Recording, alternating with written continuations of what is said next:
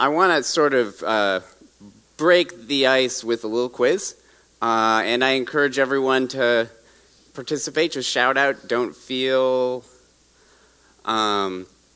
nervous or apprehensive about like getting it right or getting it wrong. The sort of point is that oftentimes, just because of the structure of how we've approached perfects for decades, this isn't really a question that we ask. So I want us to start by just thinking about that question. Does this verb perfect?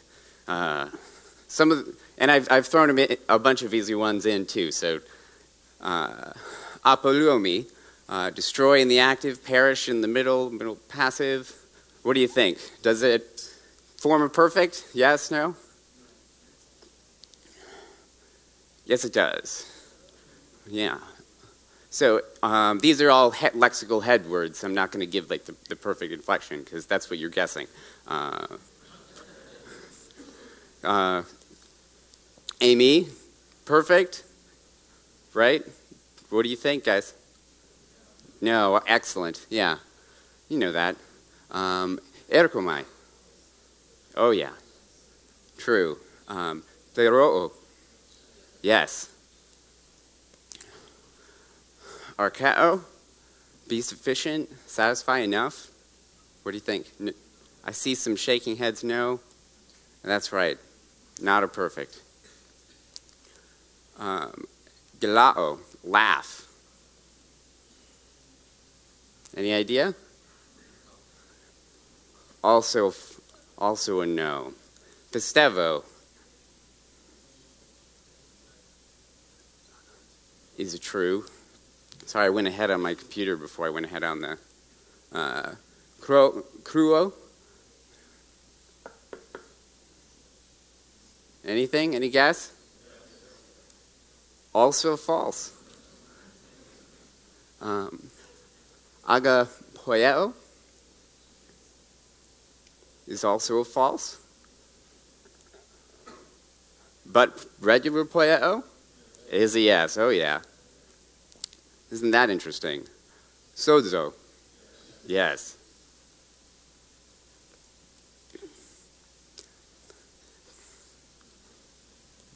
This is a false.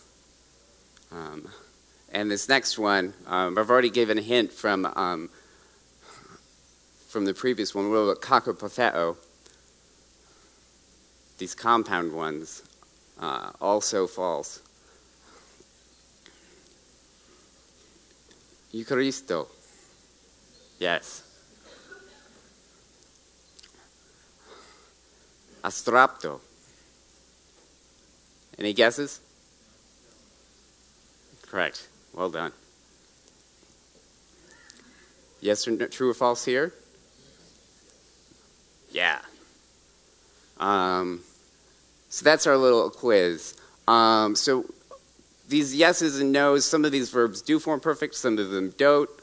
And I'm not necessarily claiming that the perfect with these various lexemes is some sort of definite or absolute impossibility.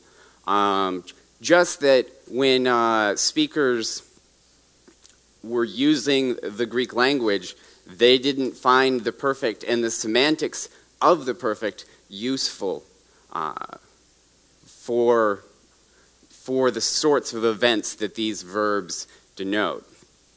And in turn, that this lack of use is semantically motivated. So, I mean, a lot of these verbs, there might have been a place where some very creative language speaker wanted to take galao or one of the other verbs that we don't find perfects in Greek texts. And this was mostly from Perseus data, although I checked a few against the TLG as well. They could have tried to like put it in there and just sort of squeeze the perfect into that verb. And there are some places, especially like in Aristophanes and the comedies, where you find some of these verbs where the perfect doesn't appear anywhere else, but it does appear there. Because that's where people are playing with language. So just to sort of quickly run through, these are some of the, oh, these look better on my screen. Oh well. These are some of the classes of verbs that don't form perfects in our data. So some state predicates, these are all quantity, quality, and temporal modal states. Cognition and emotion states, lots of them here too. Experiential physiological states, location and position, also some activity predicates. So these are dynamic verbs, but they don't they don't signal a change of state in a subject or in an object. Speech and sound activity predicates. So all of these verbs, though, so they don't form perfects.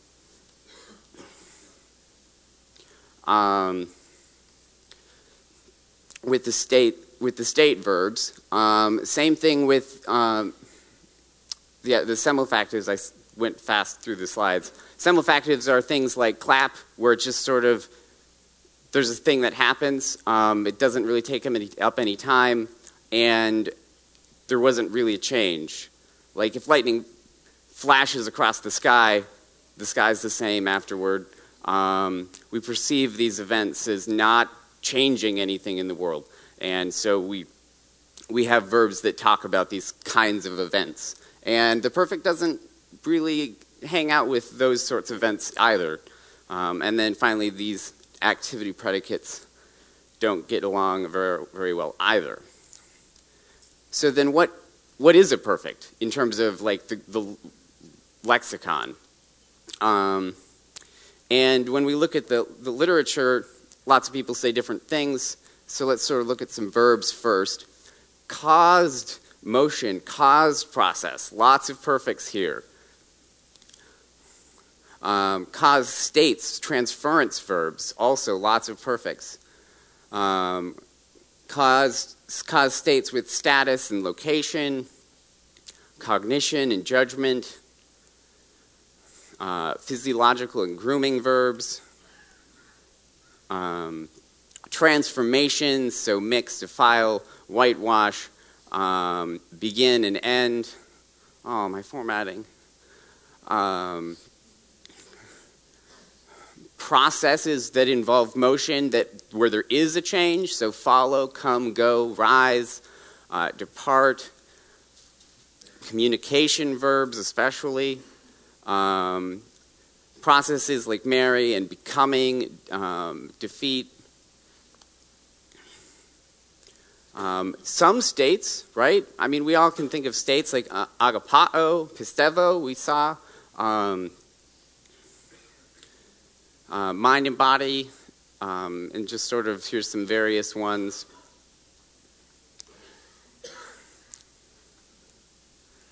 So, change of state predicates dominate the field in terms of what is possible, but there's still some state predicates, and that's kind of funny, isn't it? Like, a lot of state predicates don't form perfects, but there are a few that do. So what kind of motivates that? That's the question we'll be looking at. And then just the fact that these sort of weird distribution patterns across the verbal lexicon, they don't really get a lot of attention. When you look at the secondary literature, when you pick up Fanning or Campbell's book or Porter's book. So that's something that's sort of surprising to me. On the other hand, these are some of the things that the literature does say. Dr. Porter observes that there's a surprising consistency in grammars about how the perfect is discussed. I'm not entirely sure whether it's sort of like a compliment or a sort of criticism. It could go either way in some sense. And I've taken some quotes for like definitions of the perfect, and I've kind of grouped them together. So there's some people who talk about the perfect relative to English. like Zerwick and Swetnam and Dag-Haug, although Dag-Haug is a little more complicated, but that's a whole other story. Event completion is a very, very common theme, but there are a few ways to talk about it. So some people talk about the present effect, and they sort of use that temporal language. Other people just talk about event completion and not really anything else. And here's lots of references to that. Event completion and result state. So now that's not really temporal language, that's more aspectual-like language. And then sort of the just stative people. There are a number of those as well. And most of those you can see are more recent. So McKay, 94, Porter, 89, and this is from his 1999 intermediate grammar. Or the sort of the something else people, and this is sort of a diverse bunch. Wallace has a definition that's sort of a blend of all sorts of things, and Fanning, as Campbell talked about already, he takes this piece from the Atkins art of state, and then he talks about imperfective aspect, and he mixes up, like takes all these chunks together, and that's sort of the meaning of the perfect grammaticalized. And Evans and Campbell sort of do a similar thing in terms of the different pieces, so remoteness and proximity and that heightenedness and imperfectivity. Another one that I didn't put in was Nick Ellis and Mark Dubas and I's Jet's piece from a couple years ago, but that we're sort of in this sort of something else category as well. But the big point is that this is a lot of diversity, like in this literature. There's lots of different definitions, and the way we talk about them as if they're competing with each other. And maybe we shouldn't do that. Maybe compete is a word that suggests that there's a winner and there's a loser, and I happen to be, I'm good friends with Con Campbell. I'm good friends with Fanning, and I know a lot of the contemporary scholars. They're really smart people. All of the dead grammarians, like in my lists of grammars, they seemed pretty smart too. They were probably all smarter than me, that's for sure. And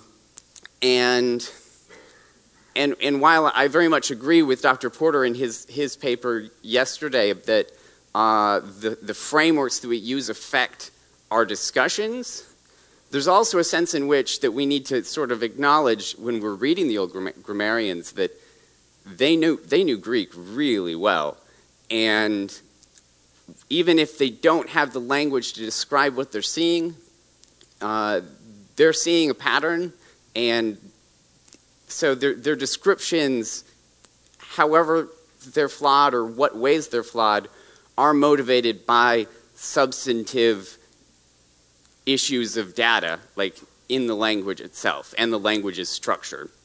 There's some relationship between what Greek grammar is and how they described it. So maybe not use the word compete there. So not all definitions are correct either. Like the English ones can get really bad, and that's something we've sort of talked about as a theme through yesterday and today as well. So what does the data say? And I'm a data guy. I love talking about specific examples. So there's going to be a lot of those. And we're going to sort of organize the whole thing around transitivity. And you might look at the slides and think, well, high transitivity sounds like a strange thing to say, because transitivity is just like, does it have an object or not? And that's true. But there's also a sense in which transitivity is a scalar thing.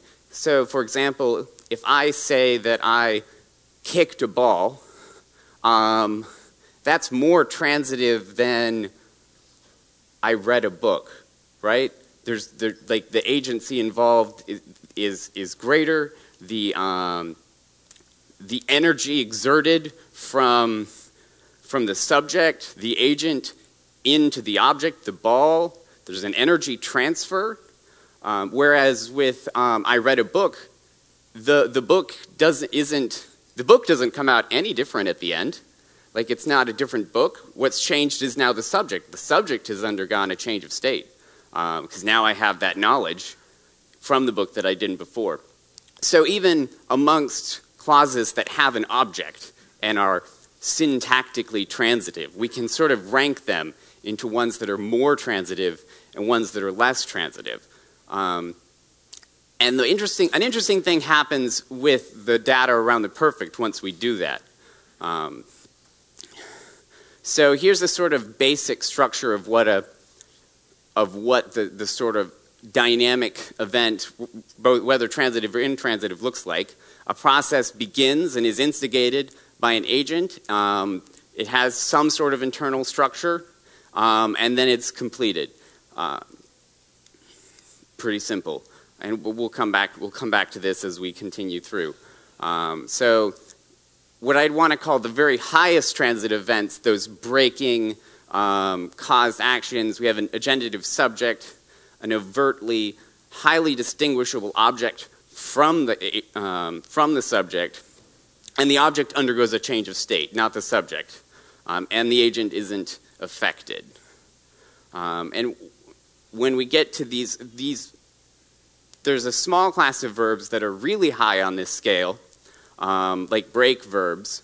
And the funny thing is that when you look at them, they tend not to have perfect active forms. So it's a good thing that we talked about voice first. I really appreciated that Pennington, Jonathan covered all of that already. The perfect is middle only for a lot of these really high transitive forms. And some of them are active only, but the active is still intransitive. So here we have this break verb, and the perfective and imperfective have an object, and that object is distinguishable highly from the subject, and the agent effects a change on it, and it is now broken. And the perfect sort of reflects not necessarily the state that resulted from the action of breaking, so much as like maybe it's better to think about it in terms of an alternation in the paradigm, right? So the event is referred to by the perfective or imperfective forms, and then the result is referred to by the perfect. So there might not be a previous event in the discourse where the breaking happened. All that matters is that the breaking exists now.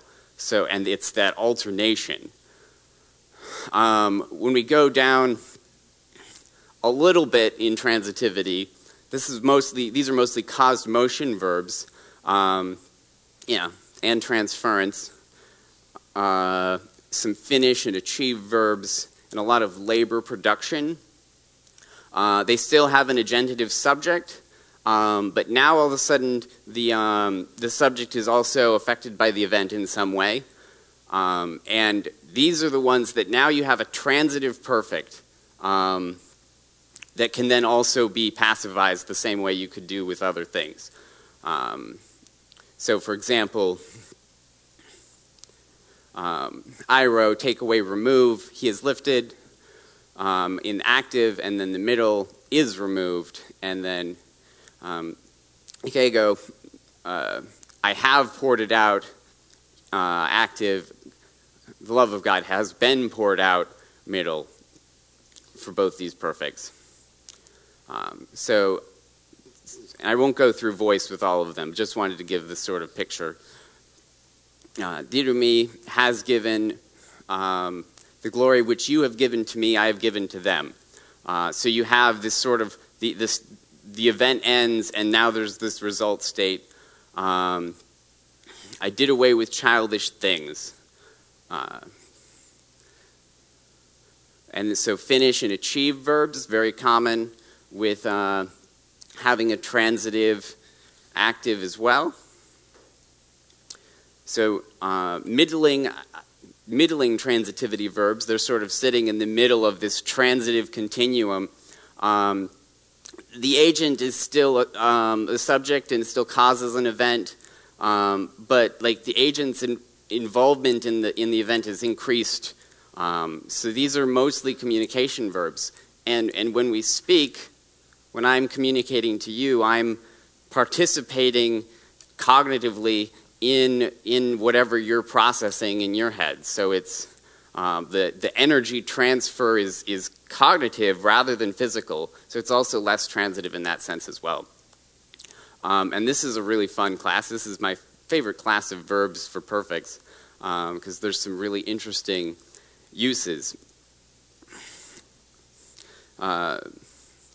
The main thing about these verbs is the assumption that the communication has been achieved or affected. And that's what we see regularly with how the perfect is used with these sorts of verbs.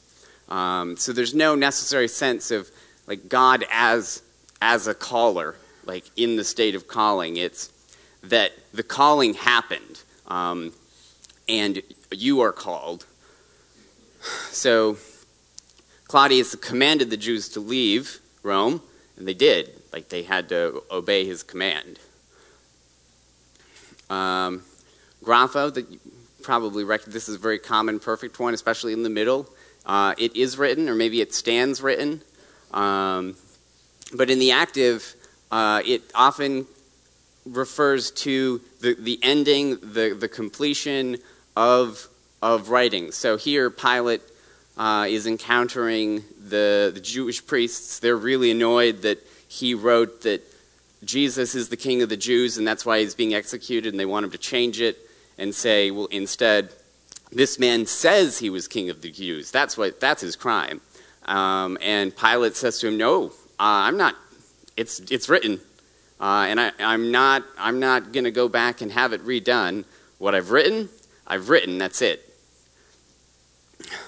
But other times, and this is going back a little back in time to the classical period, there are also instances where grapho in the active does refer to the state of the subject. So this example is from the fragments of Papias. As Eusebius, the historian of church history, is talking about the authorship of the Gospels, and he says, well, and then we have these statements from Mark, who is the author of the Gospel, and then he goes on and talks about how Peter told Mark all of what happened to him and Jesus, and Mark wrote it down. And the focus is now not on that Mark finished writing a text, but that Mark is the one who wrote it.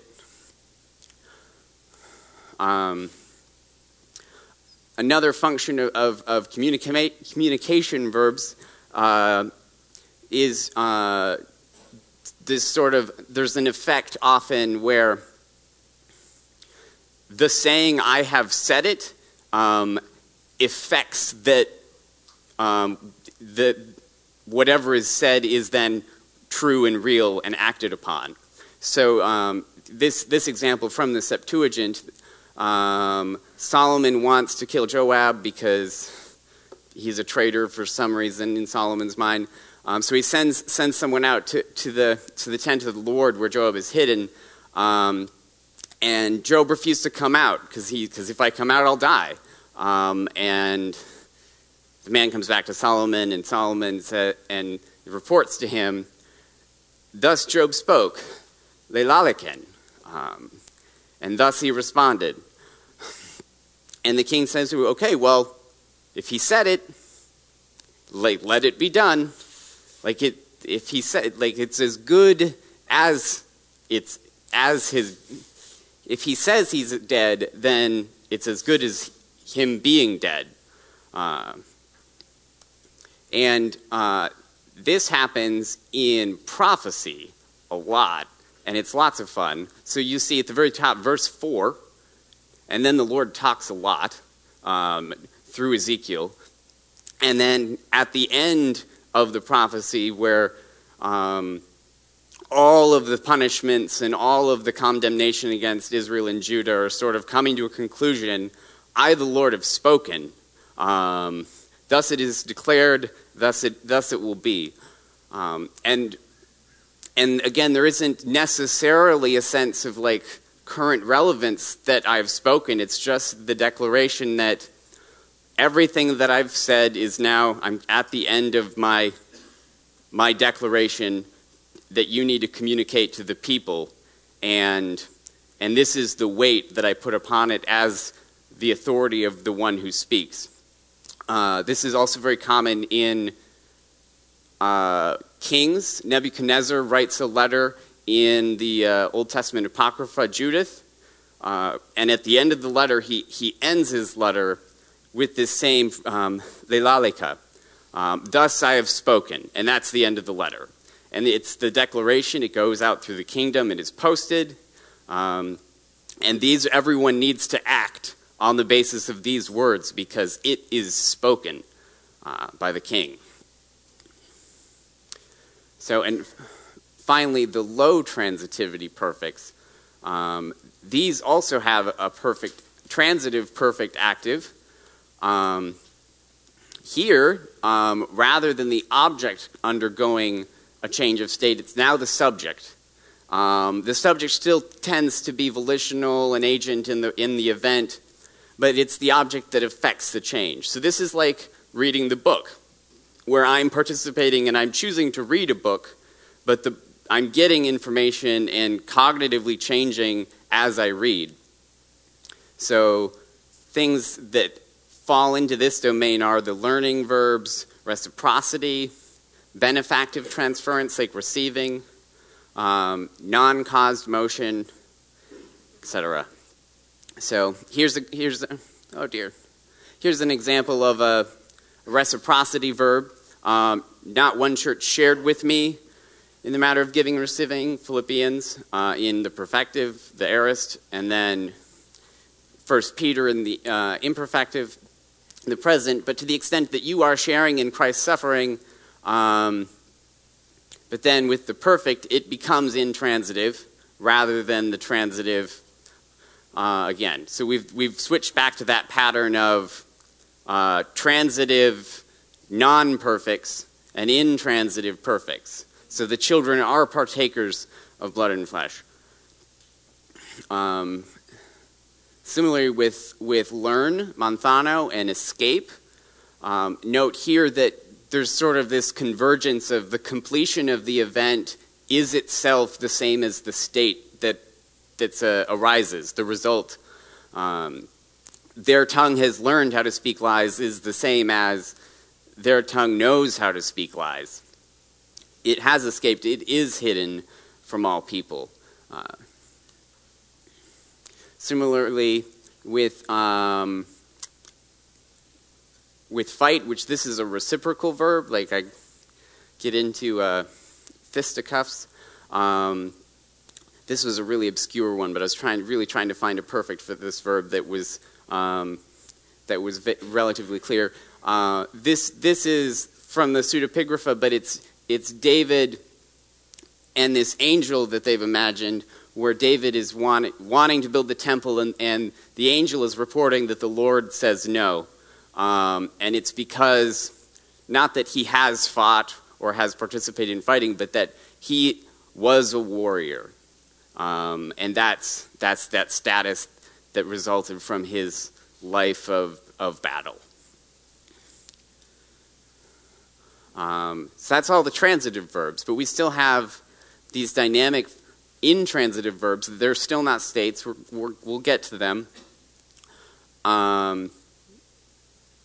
So these have a single participant that undergoes a process, translational motion, body action.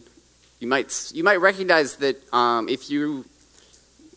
some of these are things that are categories from voice, and you might have heard Jonathan Pennington mention the body action grooming stuff just before. Spontaneous events and generic happen verbs. These are all dynamic intransitive events. So, tayo, trip or fall. This is an interesting verb because you can trip, but there wasn't a change of state. I didn't fall over. I'm not going to fall over. I'm not going to do it again and fall. So sometimes, depending on how the context of the passage, on what's happening, you could use it as a semifactive, where there is no actual change, or it can be telic. There's a change of state. Telic from telos. And both of those are possible. So, for example, in the aorist, Paul asks in Romans, did they stumble such that they fell? No, certainly not. And that's that semifactive reading, whereas in the Septuagint in 1 Kingdoms, they fell before Israel and they are defeated in battle. And they are defeated. There's something happened, energy was transferred, and they are fallen now. And then so in the perfect, then you can only do the second one and refer to the state of the second. Like, the semifactive isn't an option. And it took a lot of searching to find out that that was true. And I did all that so that you wouldn't have to. Motion verbs, similarly, with the translation of motion going from one place to another as opposed to just sitting or standing. And you have, again, this convergence of the end of the event with the result of the event sort of merging into one thing. I tell you that Elijah certainly has come, is certainly here. He has died, is dead. This verb, engizo, is one of my favorites, draw near. Yes, I have favorite perfects. So in the present and the aorist, you have a volitional subject that moves, and it moves to like a reference point. So it comes near the assembly of the righteous men, or in this case, he never did. But, you know, negation always disrupts things. But in the perfect, it's an inanimate subject, and there isn't motion. It just sort of exists in a proximate state to a reference point. The kingdom of God is near. And there's no assertion of any change or anything in the perfect. So that's an interesting shift for the nature of the subject to go from a subject that's animate to a subject that's inanimate. So just to summarize, the highest transitive verbs only have intransitive perfects. The subject of the perfect exists in a state, and that state exists paradigmatically in the lexicon alongside a transitive non-perfect. The object of the transitive non-perfect becomes the subject of the intransitive perfect.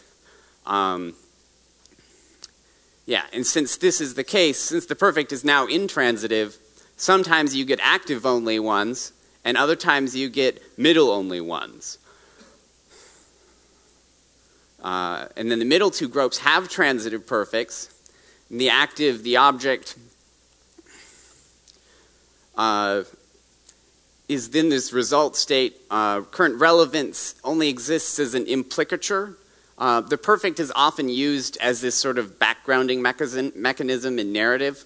So if you're wanting, like you're telling a story, event, this happened, and then this happened, and this happened. Oh, well, but this guy who just did this thing, he had done this earlier, and this thing is relevant to the future, so I should mention it.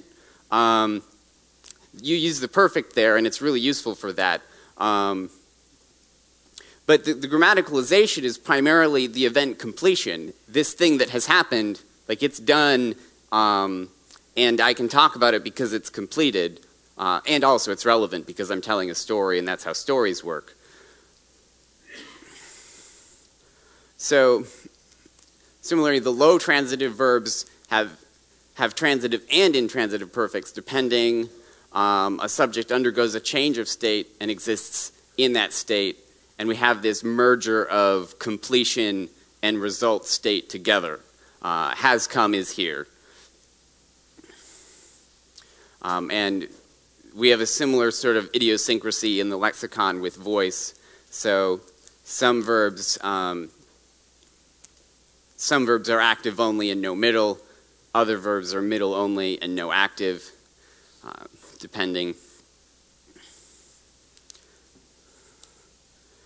But now, and then finally, the intransitive verbs have intransitive perfects, which makes sense, because they refer to the state that resulted from whatever happened. So now, state predicates. Now these are the weird ones, because you have all these state predicates that don't ever form perfects, and then you have this smaller group of state predicates that do form perfects, right? And what we sort of find is that it is only a minority of verbs that do form perfects. And so we have this working assumption from the transitive data, all the dynamic verbs where things are happening and energy is being transferred, where event completion and result state, like this seems like it's somehow integral to the meaning of the perfect. So how does that relate to states? Like there's no energy in them, they just sort of exist. So states, they kind of feel as if they're in conflict with this basic idea. And there's actually a metaphorical sort of analogical explanation for what happens with these. One way to do it is to take the state predicate and we sort of squeeze it into the perfect semantics. Or we can take the perfect semantics with this change, this completed change, and we can try to squeeze that into a state predicate. And both of these things happen. So peitho, persuade, cause to believe, cause to trust, is a verb that has a perfect, and has this alternation caused event with then an intransitive perfect. Whereas pistevo is just believe or trust. But both of them, the perfect of peitho is sort of analogous to the regular non-perfect of pistevo. So we'll just sort of go forward. So what happens when then pistevo, when you want to form a perfect with this? Well, one way to do it is to force the change part of the perfect where you get to the end point, put it at the beginning of the state. So then Jesus is talking to his disciples. A bunch of people have just left. And well, do you want to go? And Peter says, well, where would we go? We have come to believe everything that you said, and we trust you. That's the difference between us and them, is they didn't have that change from unbelief to belief. And now we exist in this state of belief. So here we've just sort of taken something that didn't have a change of state with pistevo, believe, and we just sort of squished the change at the beginning. So now we have the result state. Similarly with echo, with the perfect in Romans 5:2, we have obtained access by faith. The other option, to sort of extend the semantics of the perfect, this is where we end up with this sort of intensive perfect meaning, and this has a long tradition in grammars talking about this. Rijksbaron, in his Syntax and Semantics of Classical Greek, really good little book that everyone should probably have, and it's nice and cheap, which is nice in academic books. He observes and puts it this way: the case of verbs whose present stem forms already to some degree expresses state, the perfect expresses the highest degree of that state. Well, how do we get to that from the perfect semantics? And it works something like this. Some types of states can be construed as scalar. So like I can be a little hungry, I can be really hungry, I can be just completely famished. And a transitive perfect, on the other hand, like it refers to this completed event and or the resulting state of that event. So this process for the dynamic verbs that form perfects, the perfect sort of exists in this resultative, terminative side of the event structure. Okay? And then here's this sort of scale of not hungry to extremely hungry. And you can kind of map one onto the other. Well, where would you put the result? Like that endpoint? You'd put it at extremely hungry. Because if you were to turn this into a change of state, well, you have a state here when you're not hungry, and you have a state here that's a little different, and there's a change. It'll here, and all of a sudden you're really hungry. And English aspectual adverbs do the exact same thing. I'm hungry, I'm completely famished. Completely means complete, that something is complete. But we can use it to talk about hunger, which is a state. And hunger isn't complete, ever. It's just very, very hungry. I'm completely hungry, totally exhausted. And we find that with perfects and state predicates too. So I was thirsty versus this terrifying example from Philo, where from the nature and practice they have become savage and bestial in their total thirst for human blood. You always need to have a good violent example at least once. That's like if you read any of the linguistic literature, like that's a very strong tradition for any topic. Similarly, Pistevo does this as well. Jesus is talking and saying, "This is who I am," and Mary replies, "Yes, Lord, I certainly believe that you are the Son of God." Methuo, again, another favorite example here, although I hope not here on campus. So they drunk. The other, one is hungry and the other is drunk. Paul criticizing the people who, when they're eating the Lord's Supper separately. And then you have this example from the Sibylline Oracles, where the author is criticizing Israel, and then Israel, totally drunk, won't understand, she won't even hear, burdened with weak ears. But when the raging venom of the Most High comes upon the Hebrews, so forth. So the flip side of this is that when you talk about something as really extreme intense, and you use it a lot because it's fun to talk in really intense and extreme language, you do it too much, it doesn't sound as intense as it used to. So for example, if I say, "Oh, how are you today?" and someone replies, "Oh, I'm feeling whelmed." Today we think that's sort of like, that's, I don't know, I'm fine. Versus I'm feeling overwhelmed. Whelmed used to mean what we mean by overwhelmed today. But people kept using overwhelmed because they wanted to make it sound stronger. And then whelmed sort of stopped. And now we just have overwhelmed. And that happens. And that happens with the perfect. So not all perfect states necessarily are intensive. Because that intensity has been bleached in a lot of cases. High-frequency verbs especially, oida, is one, and that's sort of the end of it. Just to summarize then, I'm less interested in definitions than what the raw data says, and there's a clear preference for verbs with change of state, and something that looks like event completion result state from the event structure. In the usage. You can call it something else. You can call it stative. You can call it combinative, as we did in our Jets article. You can call it imperfective if you want. but this is what I've written, and I'm not going to change it. So, and there's a preference for the subject to be what's referring to the state, but not always. It depends on what verbs are being used. So, things to keep an eye out for, and also watch out for those voice alternations. They'll get you. That's it.